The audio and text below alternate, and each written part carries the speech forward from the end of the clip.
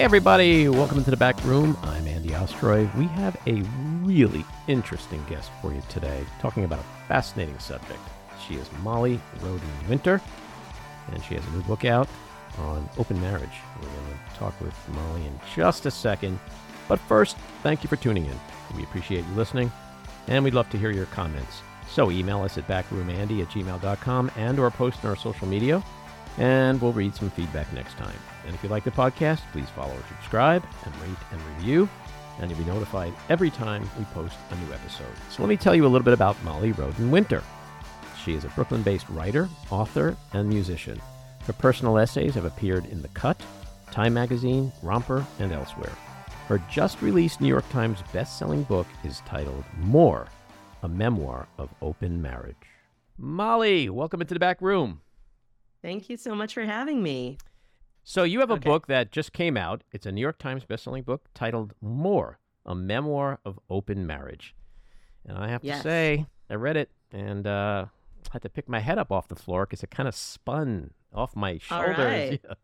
I guess that's good. Yeah, full disclosure, I've led a pretty sheltered life.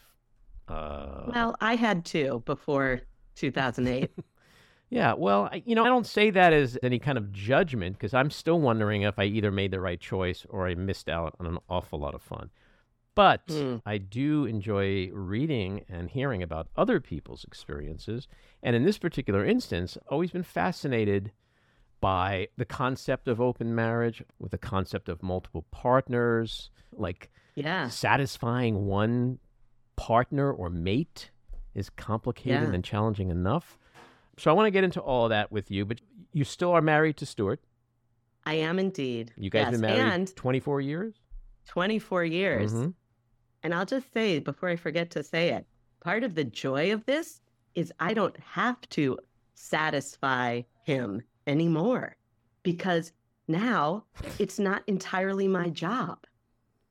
You know what I'm saying? I know in some exactly ways what you're saying. You have in help. some ways, it gets less complicated. Good help is hard to find. I don't want to do that. You go do that somewhere else. It actually, that's one of the mind-blowing things that people don't expect, that I didn't expect. Right. That there is now a team of people. Takes a village. It takes keep a village. Each of us on our toes. Hillary was right, but I don't think she was referring to this. I don't know if she meant this. No, but she definitely did right. not. And you have two sons, 21 and 19. That's right. Okay. And so you began your open marriage in 2008? That's where I marked the beginning, yes. And that's it took a little decision making to decide, yes, that's where it began. Mm-hmm. But yes, let's say 2008. That's where the book starts for sure. Mm-hmm. And you have parents who were or have been married for nearly 60 years. And guess what? Mm-hmm. They had an open marriage. Indeed. And you found that out when?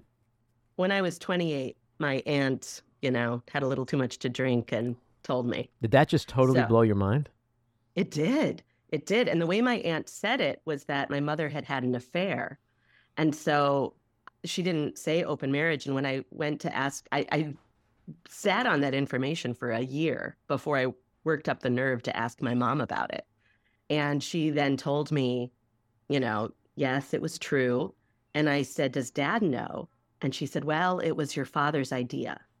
So interestingly, and it went on from there, and she's had more than one partner, and my father has as well, but I don't think they ever knew the term open marriage. They were also a little sheltered. Mm-hmm. They thought they were inventing something, and they didn't have language for it. And I also didn't really have this language in 2008, to be honest. It wasn't in the mainstream the way it happens to be in the last 3 weeks. But wasn't it like back then, back in the day, wasn't it referred to as either, wife swapping or something like that?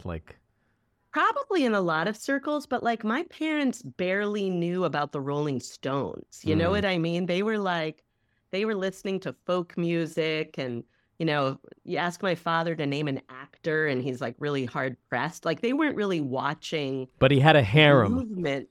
Yeah, right. I don't know about that. Where it counts, he knew stuff, I guess. He had some insights that he felt like he had come to all by himself. That's why they felt like they were inventing something new. Wow. There wasn't the internet. right? And so unless you chose to read certain publications or talk to certain people, you wouldn't know what was going on in Right. other corners of the Wow, world. that's You know? interesting.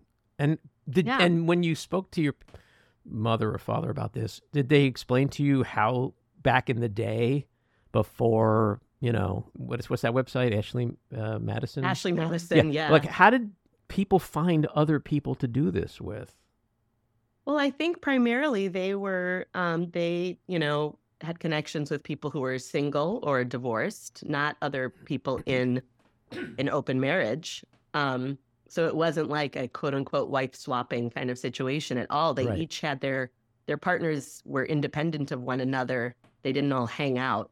right, Um, and so it was, they were doing it in their own way. It wasn't like a scene from, the Ice Storm or whatever right. key party Mm-hmm. movies you can think of. Um, so I think that's interesting too, that we often will, think of non-monogamy in this monolith. And if it happened in the 70s, it was this way. And Right. if it's happening now, it was this way. But Mm-hmm. really, there's a spectrum of experiences, and everybody does kind of figure it out as they go along, just like everybody figures out monogamy too. If you get married, there's not just one way to do it. Yeah. It's interesting. I've spent 64 years trying to understand how my parents had 3 children when they never had sex. So the concept of them having sex with other people, like it's not even, I can't even fathom. It's like not even, if my mother said to me, "Oh, your dad and I were in an open marriage," you'd Yeah. hear a thud first, Yeah. and then you'd hear the sirens for the EMS.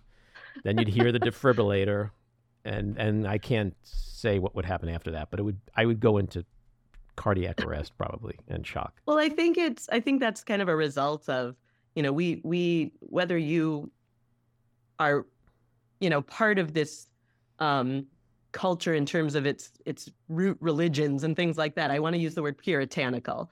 And I know there are Christian roots to that. Not everybody was part of that, but our culture is very puritanical, I Mm-hmm. think, Mm-hmm. in that we don't talk, we talk about sex to, sex sells, we Mm-hmm. objectify women, Mm-hmm. but we don't actually talk to, most parents don't talk to their children in a kind of nitty gritty way Right. about what sex is about. My mother certainly never did. I learned about what little I knew about sex. I learned from my older sister or from listening to Dr. Ruth on Sunday Can you nights. imagine, like, if your mother did talk to you about it? She'd be like, I "All right, can't Molly, imagine it. when you get older, you're gonna have sex with your husband and the guy from the garage, and the guy from the It deli, and maybe the guy from the little league game, and the." Maybe. No, never was with the guy from the deli. But like, I think that's our assumption too, that Mm-hmm. people who are like, if you are non-monogamous, you must be sleeping with everybody also. Mm-hmm. And it's not necessarily the case Right. either. Right. It's not a free for all, but for some people maybe it is, but that's kind of the way I thought it was going to be. And that's the way I started out. And then I realized this is neither sustainable nor fulfilling. So I had to kind of change my own stereotype of what I thought this life was going to be like. Mm-hmm. And are you still a teacher? No, I stopped teaching when my oldest entered the school where I taught. Oh, okay. I did not want to have to yell at him in the cafeteria. So I got out of there right around that moment. Because one of my thoughts was, how is this book going to go over in the schoolyard? Yeah, well, there was a substitute teacher who was on, remember the reality show Temptation Island? Do Sure. you remember that show? Sure. Yeah, so one of our subs was on that, and he was like subbing in the 4th and 5th grade classrooms, and he got asked to not come back. It was too much. The kids couldn't wrap their brains around it. God. I remember. But I did teach health. So I still have they fantasies knew. of my 5th grade algebra teacher, so I can't imagine what would have gone on. I mean, we don't need to stoke the flames too much. No. It was enough. Mm-hmm. But he was a sub, so he didn't have any like job security or anything. So why write this book? Yeah, that's a great question. And I have asked myself that question a couple times over the last few weeks. Why did I do this? And I have to remind myself, I was not seeing any stories that sounded like mine. Mm-hmm. Just, as non-monogamy has kind of just been around the periphery of the mainstream, but it's still been pretty fringy. And so everything that I was reading, there was the occasional Modern Love article or things like that. It was always one of two things. It was either we tried it and it didn't work, or I think we were just born this way. We were born non-monogamous. And neither of those things were true for me. I did not feel like I was born this way. It was a struggle, but I do feel like it's possible. I am living proof that it is possible. And not only that, but I learned some really important things about myself along the way. And that's why it's a memoir. It's not a how-to manual. It's not a manifesto. Mm-hmm. I'm not proselytizing that this is the way. Just like I don't think, if you know the book, Wild by Cheryl Strayed, I don't think she's saying everybody needs to walk the Pacific Crest Trail Right. in order to, recover from addiction. Right. But she did. But she did. And she had a story to tell. Right. And so this is what I did. And I had a story to tell. And I also knew that there was something important about giving mothers in particular freedom to be whole people. And that is partly I had to give myself that freedom to be a full person, to be a sexual being. And I think in our culture, we expect mothers to be very monolithic. If you're a mother, this is the way you're supposed to act. And if you deviate from that, you're a bad mother. And I feel like I'm actually am I a perfect mother? No. But do perfect mothers exist? No. But I think my kids would agree. In fact, my oldest told me last night, you're a really good mom. And I appreciate that. And I want to give other women permission to not be destroyed by motherhood, because it is a really hard thing being a mom. I think you're right. We do, sexuality is very repressed in this country. It's not like, in Europe, for example.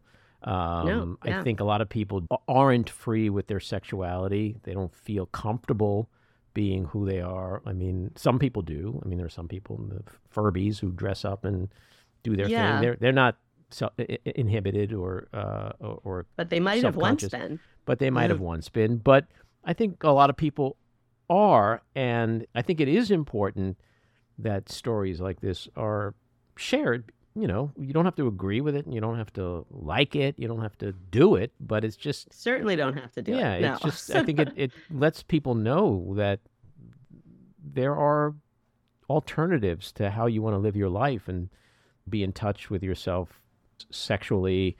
So when you write this book and it gets out there, I mean, you live in Brooklyn. It's like the headquarters of yuppie mommies with $2,000 strollers. This is out.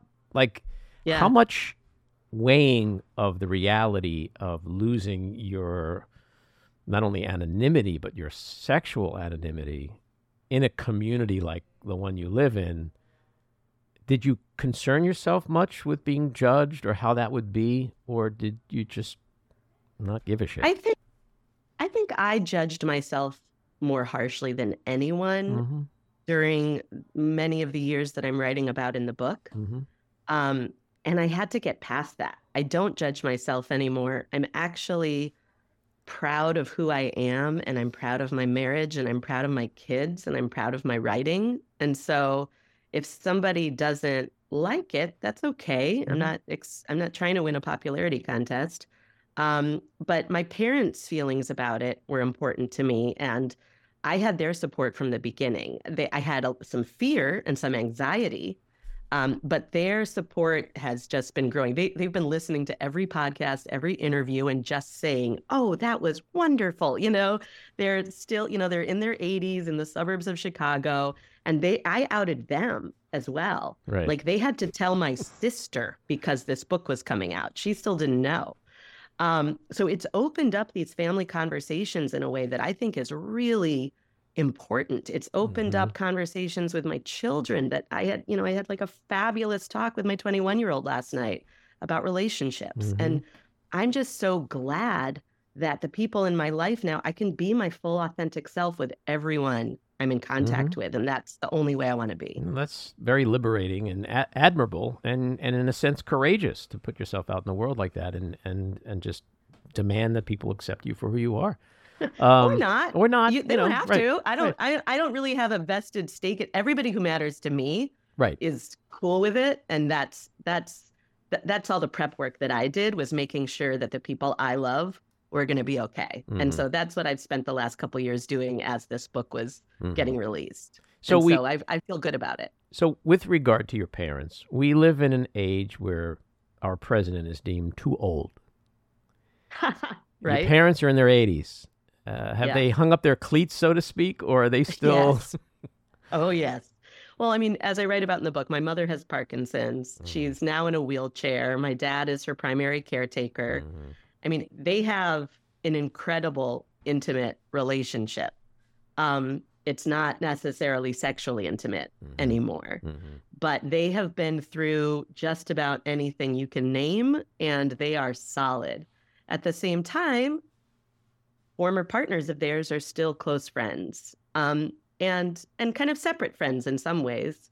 So, but these are people who have a different kind of, if you have an ex, for example, that you've stayed friends with, there's a special kind of quality to that because you did used to have that intimacy, right?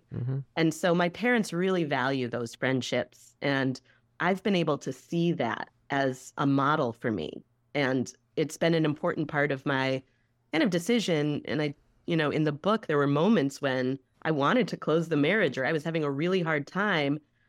And there was something in me that kept me from closing it because I knew that there was something here that I was getting curious about. Like, I feel like I'm learning these things about myself, and I could feel things changing with my husband in a way that felt important.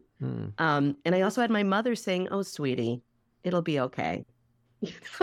She was on the other side of it, and she could relate to all of the drama. And she could also show me a model of someone who had made it to the other side and had no regrets. So that was cool. So prior to the marriage becoming open, give or take 2008. Yeah. You were married 8 years before that moment. I'm assuming that you and your husband were faithful during that period. I'm 100% sure, although, because I'm like, why would either of us lie about anything anymore? So I think I know the whole story, and yes, we were faithful. And so was it just so foreign back then that you could never have conceived of it until you were actually in it? It wasn't entirely foreign because my husband had said to me before we were engaged, I had very few partners before I got married. I had a college boyfriend for 4.5 years, and then I met my husband, And so I was rather virginal when I got married at 26. I met him at 23. And my husband is 5 years older and had dated a lot, widely, So he said to me before we got engaged, "There's no way you're going to be okay with never sleeping with someone else ever again." And he said, "And if you do, just, I want to know about it." And partly it was a bit of a turn on, and partly he didn't want me to lie to him. And if there was something wrong in our sex life, he wanted to fix it. And I didn't believe him that I would ever want to sleep with somebody else. We had tried a couple things like this is why I say we dabbled. We had like a threesome with one of his ex-girlfriends, and I was like, nope, never again. Like, we did things like that were as a couple, and I wasn't into it. So I really didn't think I would ever want to. So I was shocked when the book opens in 2008. I was just in the trenches of motherhood. My kids were 3 and 6. My husband owns his own music company and has to take calls with LA at sometimes 9 p.m. So he was often working late, and I was done. I left the house, and I ended up going to a bar and meeting a guy, and that's how it began. I wasn't looking for anything to happen, but I was flooded with this new feeling, which I realized was like desire and sexual awakening. I was only 35. I wasn't like ready to be done with sex, but I barely had energy to have sex with my husband. kids were just, a huge, huge job. And I didn't even know what was left of me anymore. So something awakened in me, and I talked to my husband about it because that's what he told me to do. He said, if you feel this way, I want you to tell me. And so that's the beginning And of he's the started. one who urged you to sleep with other men.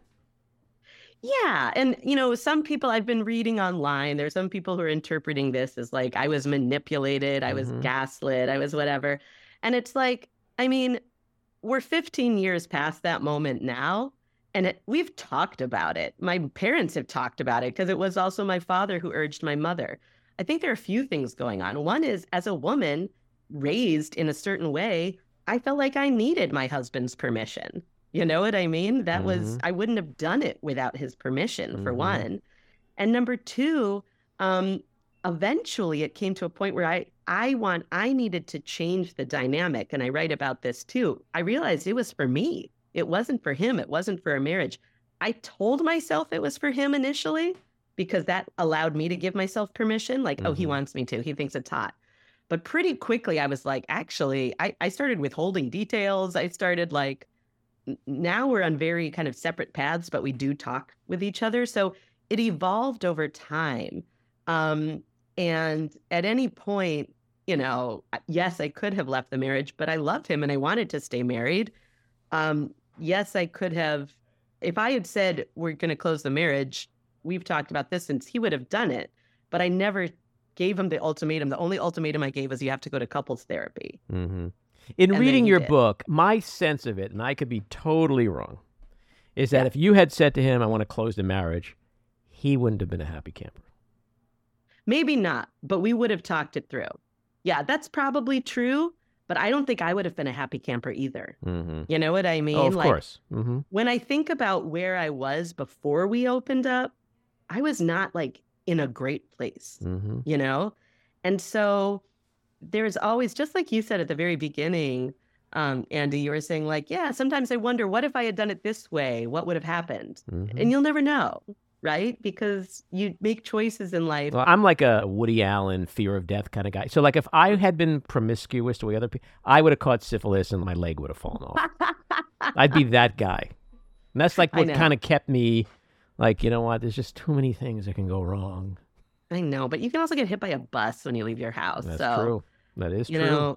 I choose not to live my life that way, Mm-hmm. and for better or for worse, it's worked out so far. So, Mm-hmm. but no, it's a real question that a lot of women have asked me about, like, who really thought of it, who really wanted it. And, you know, I guess he could have pulled the wool over my eyes for a while, but at this point I'm feeling pretty bright-eyed and Mm-hmm. clear-headed. And that's not my take on it, except to say something like, if you're married, let's say you want to go to your parents for Christmas, and you'll be like, we should go to your parents for Thanksgiving. I think that would be really nice. Like, the way you suggest something is Mm-hmm. something that they will agree to. That's what we Mm-hmm. do in marriage. You Mm-hmm. know what I mean? It's like, it's kind of a constant negotiation. Um, I feel like we have talked about this ad nauseum so many times and in so many contexts, my husband and I, including doing joint interviews where we're asked this very question, including with my parents even, And and I think every angle that we could analyze it from, we have, Mm-hmm. and we're pretty comfortable with, like, we had, there were some things maybe under the surface that neither of us were admitting to feeling or wanting, Well, it's an interesting that Rich said. conversation because the truth is, statistically, 50% of marriages end in divorce. And Right, one can surmise from the remaining 50% that a good chunk of those aren't in good shape. So the right. real successful, long-term, lasting relationships, marriages, Yeah. it is a needle in a haystack. So do you, A, feel that marriage, traditional marriage, is an inherently flawed institution? And B, do you think polyamory or open marriages, is that an inherently flawed lifestyle? Well, people are inherently flawed. So as soon as you put more than one person together, you're just doubled the flaws, right? And then Mm-hmm. it's it's for me all about taking the opportunity, whatever your lifestyle is, whatever choices you're making, and this is advice my mother gave me in the book that I think about all the time, every single thing you do is an opportunity to learn about yourself. And my feeling is that marriage is one of those opportunities when you get so much reflected back to you. When you're, if you look at family systems therapy and things like that, the belief is that we often choose a spouse because of the way they trigger us, because they point a laser beam on something that we need to work on. And so when you view marriage that way, as opposed to this person is supposed to make me happy, if you look at it as kind of a crucible in which mutual growth can happen, you start to think about things differently. And that's the way I think about it now. So any relationship requires your full self to be present and to show up. Otherwise, what's the point, in my opinion? And so it's going to look different for different people. And there's no one right way. Is monogamy an inherently flawed concept? I don't think so. I don't think, I have a sample size of one, my life. That's all I know, right? So I don't feel like I'm in a position to speak to all of the things that other people go through. I think that women, based on all the mothers I know, I think we have a flawed institution of the kind of heterosexual nuclear family in which we have strict gender roles and mothers are isolated at home with their children or trying to manage full-time jobs and motherhood. I think based on the number of DMs I'm getting in my Instagram from women who are both monogamous and non-monogamous, pretty much everybody is a mom who writes to me and says, thank you for sharing what it's like to be filled with this kind of rage. Because I think COVID brought it into stark relief too, that women bear the burden of everything in the home. And we no longer have these kind of, networks of family around. And we've doubled down on expectations for women to also do all these other things and be, sexually available to your husband, but not too sexually available, and smile, I've just always wondered, are we meant to be monogamous? It's just because cheating seems to be at the foundation of so many breakups. It just seems like the Europeans sort of understood this a long time ago. And they were like, no, we're not meant to be monogamous. We'll have our affairs. We're not going to talk about it because that's just sex and I love you and we have a family. Yeah. And we're going to just deal with the obvious and not make a big fucking deal out of it. In this country, it's a big deal. It's a big deal. We're constantly reminded in this country that monogamy is like climbing Mount Everest. Yeah. I will say, though, friends of mine who got married later at let's say 39, 40, who spent their 20s and 30s living a non-monogamous life, don't have as much interest in it as I did. And I had very limited experience, So I think, again, it varies. Friends of mine who are like in their 50s, they're like, oh my God, I cannot be bothered. I cannot be bothered. So it's like, I was talking to someone recently, though, part of, I think, what needs to happen, it's not just sex, it's male-female friendships too. I don't feel like, you hear a Mike Pence, for example, say, I couldn't even have a business lunch with a woman. And it's like, well, I think I'm starting to get the picture here. If you don't get some more female voices in your ear, you're going to actually think that everybody thinks just like you. And I've found that the women that my husband dates, first of all, he always stays friends with his exes. There were 5 of his ex-girlfriends at our wedding. And he's that kind of guy that enjoys female friendship too. So I feel like that's a benefit, that you don't have to have an open marriage. But one of my friends who did stay single till she was 39 and isn't interested, but one of her best friends is her ex-boyfriend. And my book kind of inspired her. She read an early copy of it and she talked to her husband. She was like, I want to go on a trip with him. Like, I miss him so much. I don't want supervised time with him. Like, you can trust me. I'm not into it, but like, I just want to be able to like talk with him for a couple days. And so they went away for the weekend. And I feel like that kind of freedom to just, we don't have to be so locked down with each other. It doesn't have to be sex. It just has to be, you have to find ways to give each other freedom without all this fear that something is going to happen. Yeah, I totally get that. And in fact, my late wife and I at our wedding, we joked that we had a whole table full of the people that we had slept with. I've been that way my whole life. I can say I'm still friendly with pretty much everyone I've been involved with. That's a great testament. Yeah, and I get that. But I think, what do you say to the people, though, who say, okay, that's okay. But like, if you want variety, why get married? Because marriage, and this is an important thing for a lot of people, and I'm not judging, I'm just saying in general, a lot of people find it hard to say, okay, a marriage can truly be successful without respect, without trust, without intimacy. And how do you get those latter two things if you're sharing yourself with other people? That there's like a break in that trust. How does that not negatively impact the relationship, the marriage? I think it's the exact opposite. We trust each other quite a bit now. I mean, we've been through everything. We choose each other every day. Every day. I know deep down in my core that he's my person. I have,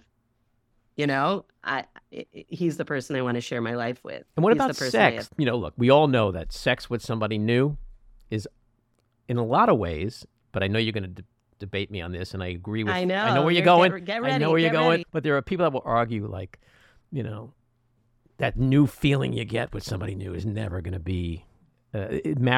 Sex with your partner, your husband, your wife is never going to be as good. The flip side to that is that your spouse has the map, has the GPS, knows where to go, how to get there quickest, right? Sure does. No detours, quick, efficient. I would say if you enjoy having old friends and new friends, it's similar. You want the person who knows you best, right? You don't want to ever give that up. But then sometimes you want to talk about something you never talked about before with someone with a fresh perspective. So I think both are true. And what my husband and I have with each other is also this added thing where I talk about this in the book. There are certain things that he likes sexually that I don't. And so if you're married in a monogamous way, guess what? It was tough because either he had to compromise and give up on this thing that he feeds off of sexually, or I had to give up my boundary. And what we ended up doing was kind of swapping who was upset in sex, And now our sex life is better than ever because we do the things we do best together. And then when there are other things, an appetite you have for something that the other person's not into, they can do it elsewhere. But for me, there has been increased trust and intimacy. But again, I'm not saying that it's always the case and everybody should do it. I don't believe that personally. And this is not a manifesto or a call for everyone to become non-monogamous. My offering is my experience. And I think at best, it can also just be a conversation starter. And then you can choose to still be monogamous with your partner instead of making it the default setting. I think there's some comfort in that, in talking about it and discovering, I think let's keep doing this because I like this, but maybe we could bring in a little bit of freedom and play in some peripheral ways. And so in the book, you mention when you and Stuart have sex, he likes to talk about Matt being, I think, the first guy you met. The first partner I was with, And I have to ask, just from a traditionalist, non-chandelier swinging guy's perspective, like, does it ever affect you? Do you ever not want that? Do you want just to focus on you? Like, why? Why are we talking about Matt Schmatt? Let's talk about you. Well, I never want to hear about his partners, and he knows that. That's interesting. Definitely not sexually. I have no turn on from that. But I do know women who are turned on by the idea of their husband with another woman. So it is a kink. It's a thing, right? Some people have that kink. There are I women don't. out there who are turned on by the husband having sex with a woman who's dressed like a squirrel. I mean, that there's all I kinds of. mean, you never know. That's right. You The never world is know. full of all kinds, and it's all good. It's all right. If you find that person Mm-hmm. who's willing to dress up as a squirrel and you like that, well done. Mm-hmm. Um, but yeah, I feel like what ended up happening, I am less into these days talking about other partners Mm-hmm. that I'm with my husband, because what I came to realize is at first it felt right and good that, like, oh, good, this guy's a prop in my marriage. I'm not actually deserting the marriage, I'm feeding the marriage, right? Mm-hmm. But ultimately that didn't feel so good to turn another relationship into a prop. And that's part of the evolution I kind of went through, going from, and in part, this was initially, we had the rule no falling in love. Like, you couldn't fall in love with somebody else. It was supposed to be all sex. But that didn't work for me. And it took me a while to figure that out. And so now I do love more than one person. My husband loves more than one person. That was unfeasible to me Mm-hmm. back when we started. But once it happens, you kind of realize, oh, we do still choose each other. I do still love him. And these are imperfect parallels, but the analogies that I try to come up with to help people wrap their heads around this is, if you have more than one child, for example, Mm-hmm. I apologized to my older son when I was going into the hospital to have my younger son. I felt like I was leaving him to go cheat with another baby. You know what I mean? Like, Mm-hmm. oh God, how can I do this to you? When in fact, I gave him a brother, and Mm-hmm. now I love them both in different ways. I don't have the same kind of relationship with each of my children, but I love them completely. There's no part of me that doesn't love either one of them. Or also friends. We have more than one friend, and we don't say to our friend, I'm sorry, I really can't let you be friends with anybody else because I would get too jealous. That does happen in middle school. I taught Mm-hmm. middle school, and girls in particular, we had so many triangular dramas when there Mm-hmm. was a best friend who made a new friend. It was really Oh, hard, and we sure. would have to Fourth grade talk is when about that it. shit starts. Fifth grade. Yeah. So it's like we have Mm-hmm. some experience with that feeling, and that feeling of like, oh, I can grow past this. So I had to grow past it, and it took about 10 years. Do you think it's And that's common the that story people of the grow book. past it? I mean, I know you're one person, so it's hard to. Maybe it's unfair for Yeah. me to ask you to talk about others, but one of the questions I've always had, or the concerns, is that can you really take emotion out of a lot of this? And if you don't, if like you say you love more than one person, like if Yeah. you bring emotion into it, isn't that what makes the landscape so much more complicated? That now there's emotion attached to multiple people. Like when I was between marriages, I dated a woman, and the sex was great. This was I was back maybe like 40-ish years old. Okay, Okay. something like that. And at some point I said, this is not working for me anymore. Yeah. I might have even done it like Larry David. This is not really working. And she was like, well, the sex is so good. Why don't we just keep doing that? And I Yeah. was like, really? Sign me up. I'm in. And Yeah. I said to Yeah. her, you're not going to, like, emotionally, this is not going to go to a weird place. And she's like, no, Yeah. no. And it did. And it We did had, get we to had, a we had weird an place. amazing, I had an amazing time for a couple of months. And then emotion just, Yeah. Well, I Um, can't do that anymore either. I can't do sex without emotion. So now I'm only with people that I love. Doesn't that make it that much more complicated? I mean, some people would call it complicated. I also call it interesting. Mm. I also, there are also people who don't want to live in the city because it's too complicated. Mhm. Like, but you don't have a place to park, and like, how do you go grocery shopping? You know what I mean? And for me, the trade-off is worth it. Mhm. I will carry my groceries on a 10-minute walk, and I will take subway stairs because the energy of the city feeds me. And if I go to a place that doesn't have those things, sure, it might be easier, but I'm bored out of my mind. Mhm. You know what I mean? So And- there's my analogy. No, And some people don't want that. Some people want to live, and Mhm. or maybe they want to spend their energy elsewhere. They don't want to have to worry about more than one person, or they don't want it. And that's cool. Like, Sure. it's just, so I'm not saying this is the only way to live a fulfilled life, but I'm saying I love that now. I just feel very energized by my other partnerships, and I get different things from different people. I also have a ton of friends, a ton of female friends that all feed me in a different way. And I love my life because of it. It's full of very rich, connected relationships. Do you ever wonder, and I may be half joking, but do you ever wonder with people that are in your life or friends that you meet, like, are they going, oh, is this an ultimate seduction? Like, do you ever worry, like, people might be a little leery of you in a friendship I don't situation? worry about it, because that's kind of their problem. Right. I'm not going to. I think sometimes there are people who kind of, think that's fun to think about. And I've had casual acquaintances make the joke. And I mean, you have to remember, I was a middle school teacher, so I'm pretty good at shutting down immature behavior. That's a skill. So when somebody's grade, like, sure. "Oh, are you hitting on me?" I can shake, I do. You'll it with know humor. it when I'm hitting on you, girl. Yeah, exactly. I'll be like, yeah, I won't use up all my lines on you right now, just because I like to keep them in my back pocket.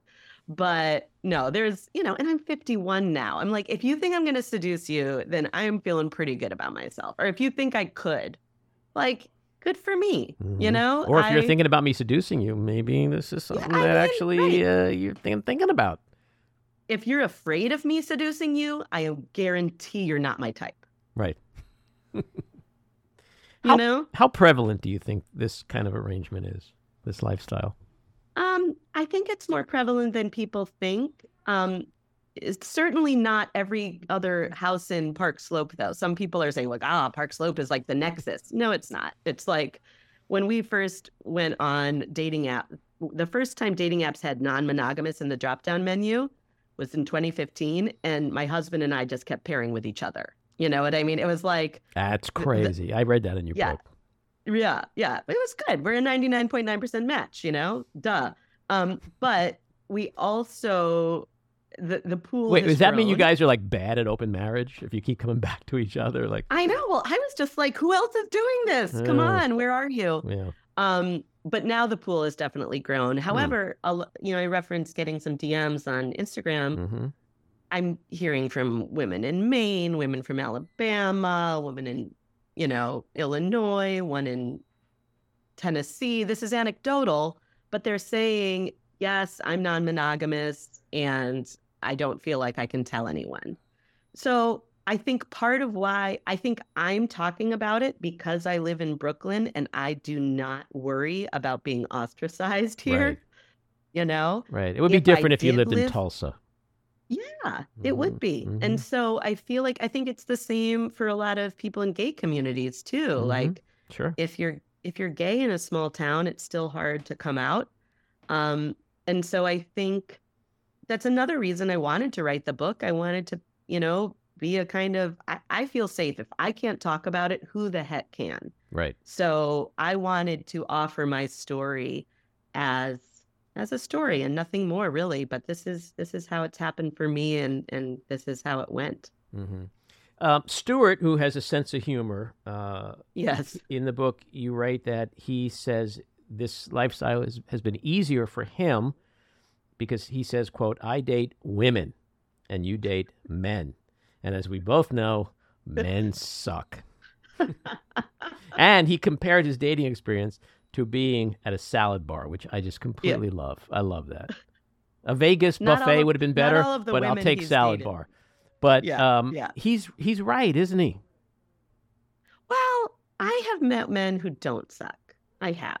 And I don't think my sons suck. I think my sons are fabulous. Most do. Okay. Well, I think it would help men a lot if they were exposed to more women, to be honest. True. I think my husband is a better man because of the women that he has dated.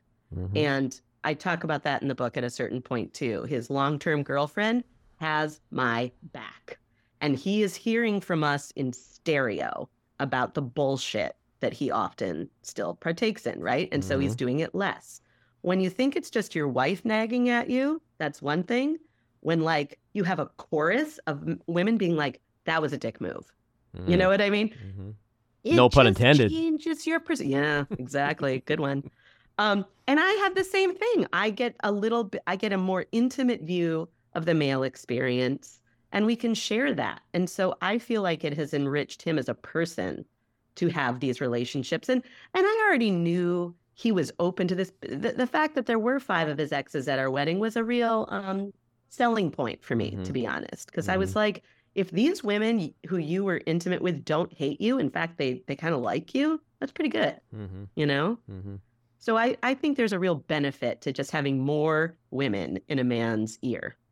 So you mentioned before that this has been a real learning process for you. What would you say are the biggest, most valuable takeaways from living through this kind of an arrangement? And are there any regrets? Is it a work in progress? Are there still things that need to be tweaked and fixed? Or just things you don't Mm, like? Like you mentioned, he's like, hey, talk to me about Matt. And you're like, I don't want to talk about your girlfriend. yeah, yeah, Like, are there more yeah. things like that you guys aren't quite in sync with yet? Well, sure. I mean, I think if we ever were in complete lockstep, then that would be another reason to be like, see you later. Like, I do feel like we continue to learn and grow together, Mm-hmm. and sometimes separately. But the big things I've learned are the importance, I've got 4. Can I tell you all 4? I'll Mm-hmm. try to be quick. Sure. There's honesty, Mm-hmm. which involves being honest with your partner, but more importantly, being honest with yourself. Mm-hmm. And just to have that as a goal, Mm-hmm. as opposed to feeling like, because I do hear people say sometimes, even if I were interested in non-monogamy, I could never even bring it up with my partner or they'd freak out. And I think that's problematic if we can't even talk about our desires or fantasies with our life partner, right? And even if it's hard. And that would be another thing. So everything that's hard is an opportunity to learn about yourself. So sometimes people also say, "Oh, it seems like it was really hard for you. Why did you do it?" And again, it's this mentality we sometimes have that we should do things that are easy, but I don't think we apply that to other areas of our life. I don't think people say, oof, it's going to be really hard being a doctor. Are you sure you want to do that?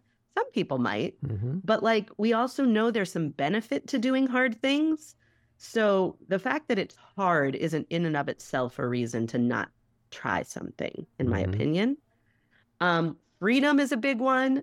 The importance of giving your partner areas of freedom and not feeling like it's a negative for the relationship if you like separate things and want to do things separately sometimes. I think Mm-hmm. that's important. And then my last one is that love is not a scarce resource. And once you get to the place of feeling like there is going to be enough love for you, you let go of a lot of fear in all areas of your life. Mm-hmm. No, So those are my biggies. no, Those are my those biggies. those are important things. And again, Yeah. I think most people need all of those things. Yeah. And it's a life's work. So when you say, are there things we're still working on? Mm-hmm. Yes. Mm-hmm. Yes, there are. There's still things I'm learning about myself. So I can't be truthful with him about something if I can't be truthful with myself. Or I'm at a new place. My long-term relationship I'm in now, he's been gone for 6 weeks and we're doing FaceTime for the first time. And so like I'm having to work things out with him that I might already have worked out with my husband, but it's a little different with him. And I'm seeing some things in myself that I don't particularly like. It's all information for me. Mm-hmm. And it's good. Mm-hmm. The last thing I want to ask you about, you're working on a new book I of am. your relationships with Stuart's relationships and how you guys are like gal friends and stuff. And Not then, not quite to that degree, but yeah, that's the topic. mm-hmm. And it's kind of my next frontier if you think Mm-hmm. about things we're working on, right? So I just met a few months ago his girlfriend of 8 years, and that was a big deal for me. Um, but she's had an impact on me before I met her, because we both love the same person. Mm-hmm.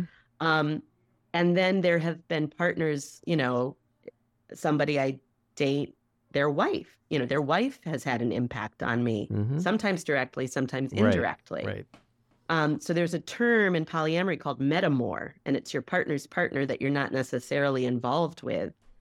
So I want to write about my metamors and kind of what that community, it's kind of a network of women. In my case, because I only am heterosexual, it could be of different genders depending on your sexuality. But for me, it's been a really important source of learning for me that I did not expect. So that's kind of where my head is at right now and what I'm writing about. Well, that would be a really fascinating book for sure. And I want to ask you, has Hollywood come knocking about the other book? Yeah, well, I've got a pitch deck and a shopping agreement with 2 women in LA. And we've gotten, since the book hit the New York Times bestseller list, we made our pitch deck over a year ago, but nobody wanted to look at it until the book hit the New York Times Now list. they all want it. Now we've got some A-listers reading. It's true. I'm not supposed to say any names, but I could see Julianne Moore, so many people that I could see. Pete Davidson is Matt, right? Okay. Sure. Oh, like it. I like it. One of the fun things about it being a TV show based on a memoir is we can fictionalize a bit. Right. So, for example, in our pitch deck, and who knows what'll happen if it actually gets made, we're looking at it as a TV series, but one of the thoughts is like, instead of my having 2 sons, I have 2 daughters, and talk and really lean into the female legacy. So that kind of thing. And then my sons, of course, were thrilled to hear that, because the last thing they want is to be like on the Mom. screen. I know. Yeah. Yeah. Molly, this was a great conversation. The book is titled More, A Memoir of Open Marriage. I suggest you guys read it because it is a thrilling, very interesting, I'll say salacious, and a real fun ride. And thanks for giving us some insight into this lifestyle. And I agree with you. I have a sneaking suspicion that there are way more people out there living it than not. Yeah, we shall find out. Well, take care. Thank you, Andy. Bye-bye. This episode of The Back Room was edited and produced by me, Andy Ostroy. It was co-edited and co-produced by Maddie Rosenberg and co-produced by Jen Hammoud. Our theme song was composed by Andrew Hollander, and our logo was designed by Cricket Langell. And special thanks to Patricia Wind. Please take a moment to rate and review the podcast, and also follow or subscribe. Until next time, keep your eyes on Washington, Hollywood, and your own backyards, and have a great week.